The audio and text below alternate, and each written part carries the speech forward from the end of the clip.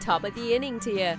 Welcome to the Irish Baseball Podcast, brought to you by the Irish American Baseball Society. If you love baseball and if you love Ireland, stay tuned for a discussion of all things Irish baseball. Hello and welcome to episode 24 of the Irish Baseball Podcast. I'm your host, Rick Becker. On today's show, we're going to be continuing two of the conversations from last episode. You can catch up with the first parts of these interviews by listening to episode 23 at irishbaseball.org. First, my colleague Jim Ward will pick up his conversation with Emma Tiedemann, the play-by-play broadcaster for the Portland Sea Dogs, the Double-A affiliate of the Boston Red Sox. Jim will trace her career from a league in Alaska all the way to Maine. He will also ask her about what it's like being one of the few women in her profession. After that, I'll once again be joined by William E. Watson, a professor at Immaculata University in suburban Philadelphia. Dr. Watson runs the Duffy's Cut Project, which discovered a mass unmarked grave of Irish immigrant railroad workers. On today's show, he will go way more in-depth into what happened to those workers. Let's turn things over first to Jim Ward. Take it away, Jim. Our guest is Emma Tiedemann, the play-by-play voice of the Portland Sea Dogs, the Double-A affiliate of the Boston Red Sox, here on today's edition of the Irish Baseball Podcast, taking time out of her busy schedule. And from Alaska, your experience takes you then to the Medford Rogues, where you became the broadcast and communications manager. So you move to another city, you get to be play-by-play, but you get to take on more responsibility on the backside of things. And that must have been a great time for you to look at that education as well. Absolutely. I was in a great position where at that point I knew I wanted to work in minor league baseball, and Major League Baseball is the ultimate goal. And so I basically told my GM that I was going to try and mirror that position with Medford to any position I would see in minor league baseball. That way, when it comes to job interviews down the line, I can say, oh, I did game notes, I did this, handled the roster, that kind of stuff. So it was awesome. I actually crossed paths with current Sea Dogs. At the time, Rio Gomez pitched against us. He was with Bend, pitched against Medford in a championship game. And now, Rio was with the Sea Dogs this year. So it was cool to kind of run into him again. But it was great. It set me up really nicely for, getting a job with St. Paul, even though the affiliate job came a little bit further down the line than I expected. You mentioned St. Paul. You got to work with Sean Aronson. What was it like taking a step back from being the lead play-by-play to being the second in a two-booth tandem? It was interesting. I didn't have a partner in Medford for 2 years, so it was a little bit different to know that I wasn't the voice anymore. I was just an assistant. But with Sean, I just tried to learn as much as I could because, it was obviously professional baseball. It was a little bit different because it was independent. And then on top of it all, it was the Saints. And so it was so much fun going into work every day, not really knowing what to expect because, you could have Bill Murray come in, you could have the ball pig, come in a little bit early and play on the field. It was just the most fun work environment. And so I really soaked it up. Every day was an absolute joy, learning behind Sean. He was just named at that point broadcaster of the year. He was a great mentor and still is. 2018 was a great year for you. You got two big jobs. You got the job with the Lexington Legends, and then you also got named play-by-play voice for the Morehead State University women's basketball. So you get to go back to your basketball roots a little bit. But that must have been a great year to be able to work two different teams and two different sports and two different levels, which is phenomenal. 2018 was awesome. It was a dream because working with the Royals as their affiliate was great. We ended up with that team with like 5 of the top 7 prospects in the Royals system. It was just great baseball. And then we went on to win a championship. And that was my first ever championship call that I've ever had. And I didn't travel with the team, but luckily I got to travel and be there when they won in Lakewood. And then the Morehead State job was just a cherry on top. And it was kind of nice because, you work so much during the baseball season. It was nice with Morehead that I was just the broadcaster. I would just show up to the arena with all my notes, sit down, do my thing, and then leave. I didn't have to do social media during the game, anything like that. I didn't have to worry about the post-game recap. the off season was really a nice way to get back to basketball and kind of start, trying to build some roots in Kentucky at that point. Then you got, I believe this was your first major award in 2019. A year later, you got recognized as the South Atlantic Media Relations Director of the Year. That must have been something special to get that honor, and to be a woman in broadcasting to get that honor. Yeah, it was great. I actually remember the call. Our owner in Lexington gave me a call 10 minutes before first pitch. He texted me and he said, "Hey, I need to call you real quick," which obviously in my mind was emergency situation. Like, something's wrong with the broadcast that, it would be this close to a first pitch, but he supported me all the way. And, it was awesome to be recognized for that. Cause, with media relations, it's a lot of work behind the scenes just to get, a 2-minute story on the nightly news at your local TV station and everything. And so it was cool to be recognized for that. And then for the broadcast as well. I was really proud of the product we put together in Lexington, and it was cool to be recognized, but it was definitely a team effort. And we're joined by Emma Tiedemann, the play-by-play voice of the Portland Sea Dogs, a AA affiliate of the Boston Red Sox, here on the Irish Baseball Podcast. And Emma, coming off a terrific season, how did you hear about the opening, and what was it like when you got the call to say, Emma, you've got the job? Well, it started, I think in February. A friend of mine, he's in the industry, he's another broadcaster, texted me out of the blue and said, "Are you going for the Portland job?" And I was taken aback because I knew that, Portland's position never really opens up. I mean, Anton Ellis was here for a very long time. So he texted me that, and I was like, "Oh, Portland's never open." And I checked online, and lo and behold, it was posted.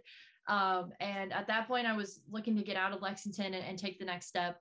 I was scared of getting stuck in single A. And so I wanted to make sure that I was still on that trajectory and to the ultimate goal of Major League Baseball. So I applied, I sent my reel, sent my resume and writing samples, I think, and sent it along. And then Jeff Iaquesa reached out and we set up a couple interviews, and it was a lot more of a larger process than I expected behind the scenes, because they were sending out the tape to, front office and season ticket holders and stuff. And then as the Morehead State season was winding down, they asked me to come up to Portland for an in-person interview, which was at the very, very beginning of COVID.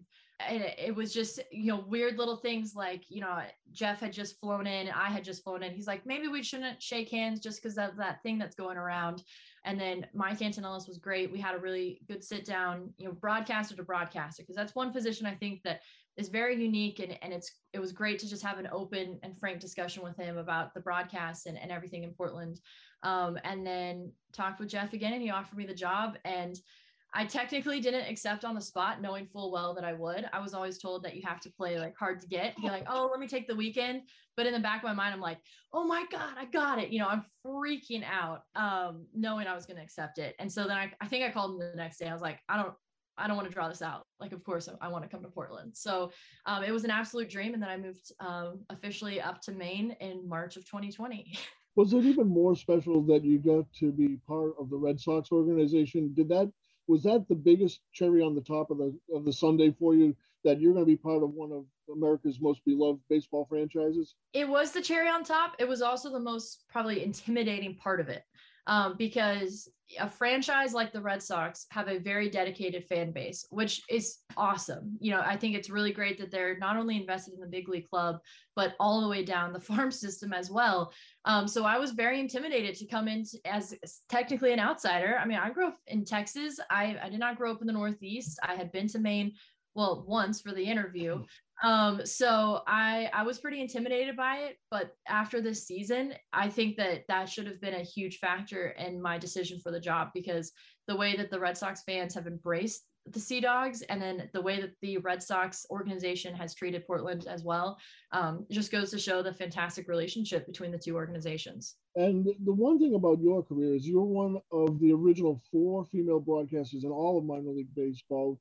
You've done the basketball, football, soccer, softball, volleyball. You've done it all. And don't we all do them all to get where we go? But you're the 5th broadcaster in Sea Dogs history. And knowing, like you mentioned, the job doesn't open too much. Guys like Mike Anton Ellis and such that have held that job for a long time. It's got to feel even more special that you're in a very elite club. Absolutely. I think it's really cool. And it goes to show a lot about the organization of the Sea Dogs, to show that they set their broadcasters up for such success, because look what, Mike Antonellis is going on to do. He's with Worcester and doing a great job with them on both the NESN Plus side and then also on the radio side. Not to mention the many before Mike who have gone on to the big leagues. So I think that it goes to show the amount of talent that goes into the position, but then also all the behind the scenes of vetting each candidate, making sure that they're the best person, not only for the booth, but also for the fans who will listen, for the front office who has to work full time with them.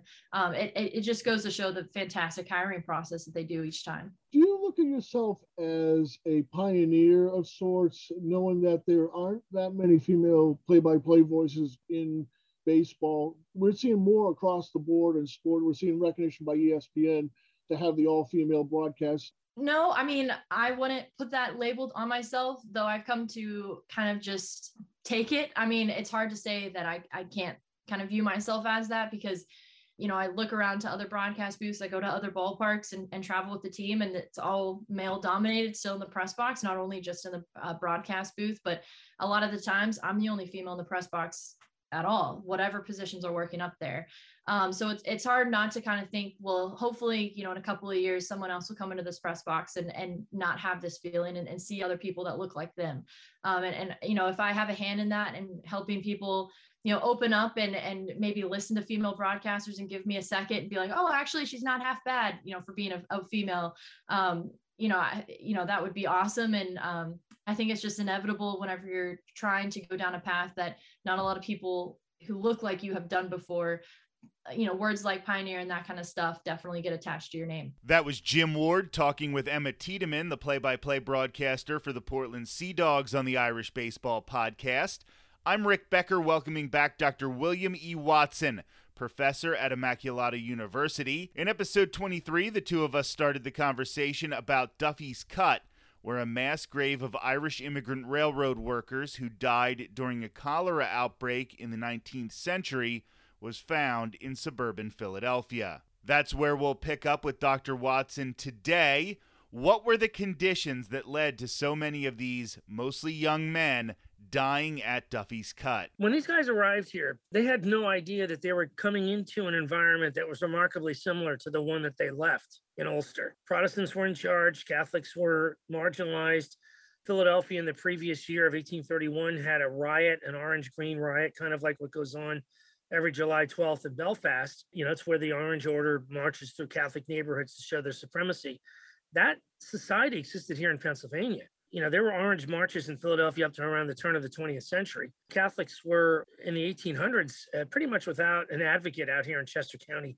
They entered into an economy which would have seen them as undercutting the local common laborers, local native-born workers, who would have certainly been clamoring for more than 25 cents a day, which these guys got. They would have been despised because of their religion. They would have been despised because of the fact that they most likely spoke Gaelic.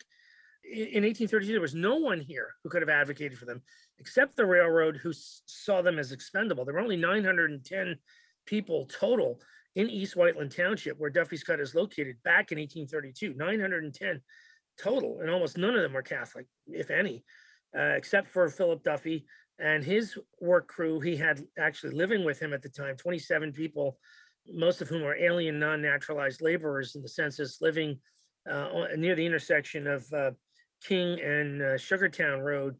And I pass that every day on my way out here to Immaculata from Delaware County, which is 26.4% Irish today.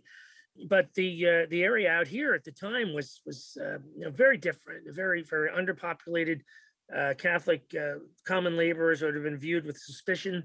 Duffy had with him 9 people who were of the right age and occupation living in that house of 27 that he was renting, along with 47 men on the ship. I think it's a total of 57 guys we've got there. One of them would have been the source of contagion for another site down the tracks in Downingtown, a site that we're looking at right now, which also had an Irish track laborer crew under Peter Connor, another Irish Catholic contractor. In that case, the contractor also appears to have disappeared. Now, the typical mile of track had about 100 to 120 guys. We know that the guys working in the valley were the Catholic recently arrived immigrants. And we wondered for a very long time, who were the other guys working up top? Last summer, when everything was shut down with Corona, I was in my basement at home in Springfield looking through old files, and I found all that we needed to find out about what was going on top, stuff that we printed out from the photocopying of the the old spool microfilm machines that we used to have in the library here. And I just stuffed it away and I didn't look at it until last summer. And by God, the guys who finished up top, the other part of that contract taken over by the McCartney brothers, J&J McCartney, John and James from County Down, they were Protestants. And so the guys, according to the typical hiring practices of the day, if you were Catholic, you hired Catholics. If you're a Protestant, you hired Protestants. They had Protestant track laborers working under them. They were not impacted by any of the circumstances, the deadly circumstances at Duffy's Cut. That was Duffy's men. They were the Catholic guys who'd recently arrived. So about half of the crew there, 57 who were working at the site, they're the ones who died. It's a sectarian-based mass death event. And as you were doing more and more research into this event, you found that cholera might not have been the only way that these young men died. Yeah, so cholera strikes Pennsylvania in the summer of 1832, roughly around the time that these guys arrived. They arrived in June in the port of Philadelphia, and then they got on a cart and were brought out here in a Conestoga wagon, probably.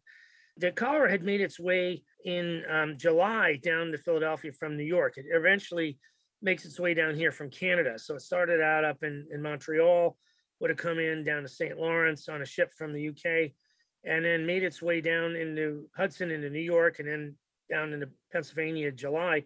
By August, it's all over Pennsylvania.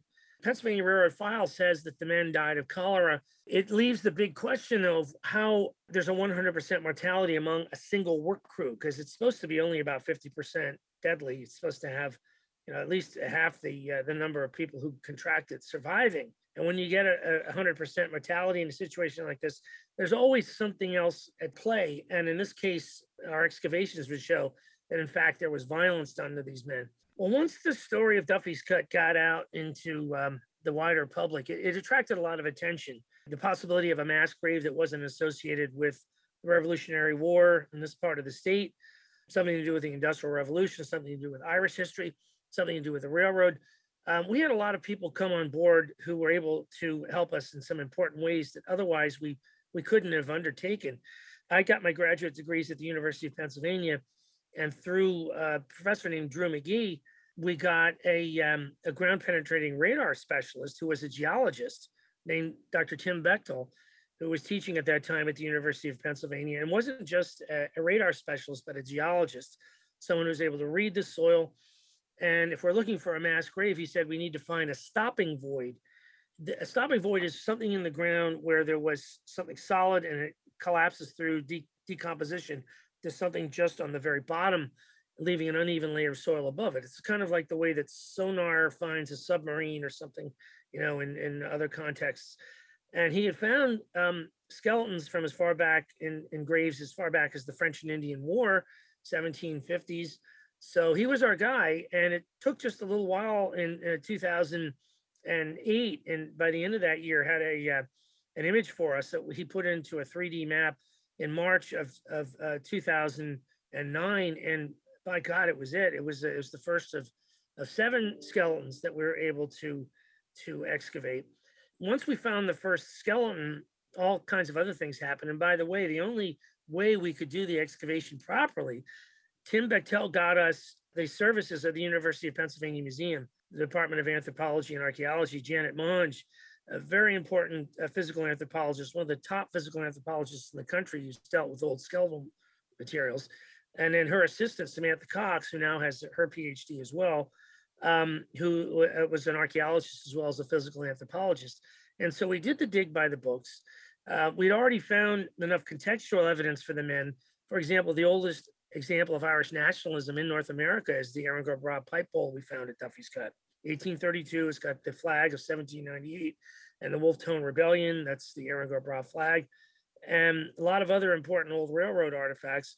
But the finding of the bodies, it took the ground penetrating radar, and we got that in March of 2009.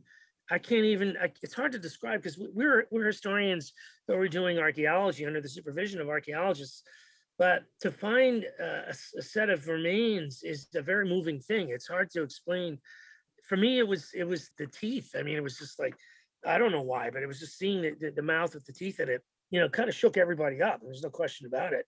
This guy was a victim of violence. Janet Mon said he had a time of death blow, perimortem blow, which is distinct from a premortem blow, something that you got hit in the head with and it healed, or something that happened after death where there's a vine growing through, and some of these guys did have vines growing through. But she was able to determine that this guy died of physical violence instead of cholera. And once that happened, all other kinds of things clicked into place. We had to get the coroner and the district attorney and the state police in, and everything was done by the books.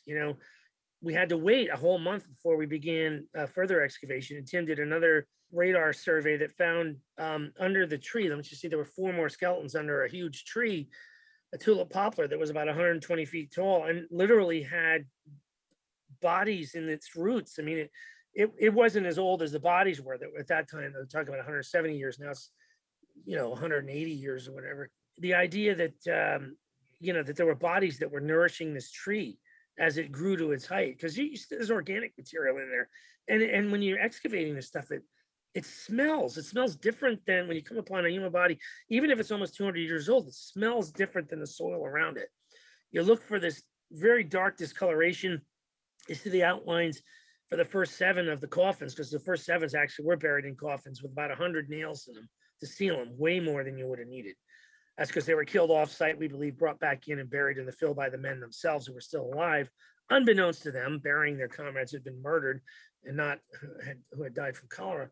But the smell of the soil, again, something I can't describe. You got to be there to smell it. It smells different. And to see the violence done on them, because each of these bodies progressively more and more horrific. There was a 6-foot-tall skeleton. The average height of these guys was 5'5", 5'6". There was a guy who was a really big guy, over 6 feet. He got an axe blow to the side of his head. Janet Mon said it was an underarm right-handed blow. And then he was obviously on his knees because right over top of his head, boom, a bullet fired directly into the top of his skull to finish him off. And there was even a woman who they killed. That was William E. Watson, founder of the Duffy's Cut Project on the Irish Baseball Podcast. Dr. Watson's organization has done so much for the legacy of these railroad workers, including giving some of the remains a proper burial. For Dr. William E. Watson, professor at Immaculata University, Emma Tiedemann, play-by-play broadcaster for the Portland Sea Dogs, and my colleague Jim Ward, I'm Rick Becker, and this has been episode 24 of the Irish Baseball Podcast. Join us again in 2 weeks for episode 25, where I will be joined by Pat O'Neill and Tom Kaufman, authors of the book Ted Sullivan, Barnacle of Baseball, the life of the prolific league founder, scout, manager, and unrivaled huckster. You will not want to miss this conversation. Thanks for listening to the Irish Baseball Podcast. The Irish Baseball Podcast is a production of the Irish American Baseball Society. Visit us online at irishbaseball.org and connect with us on social media. And remember, there's no place like home.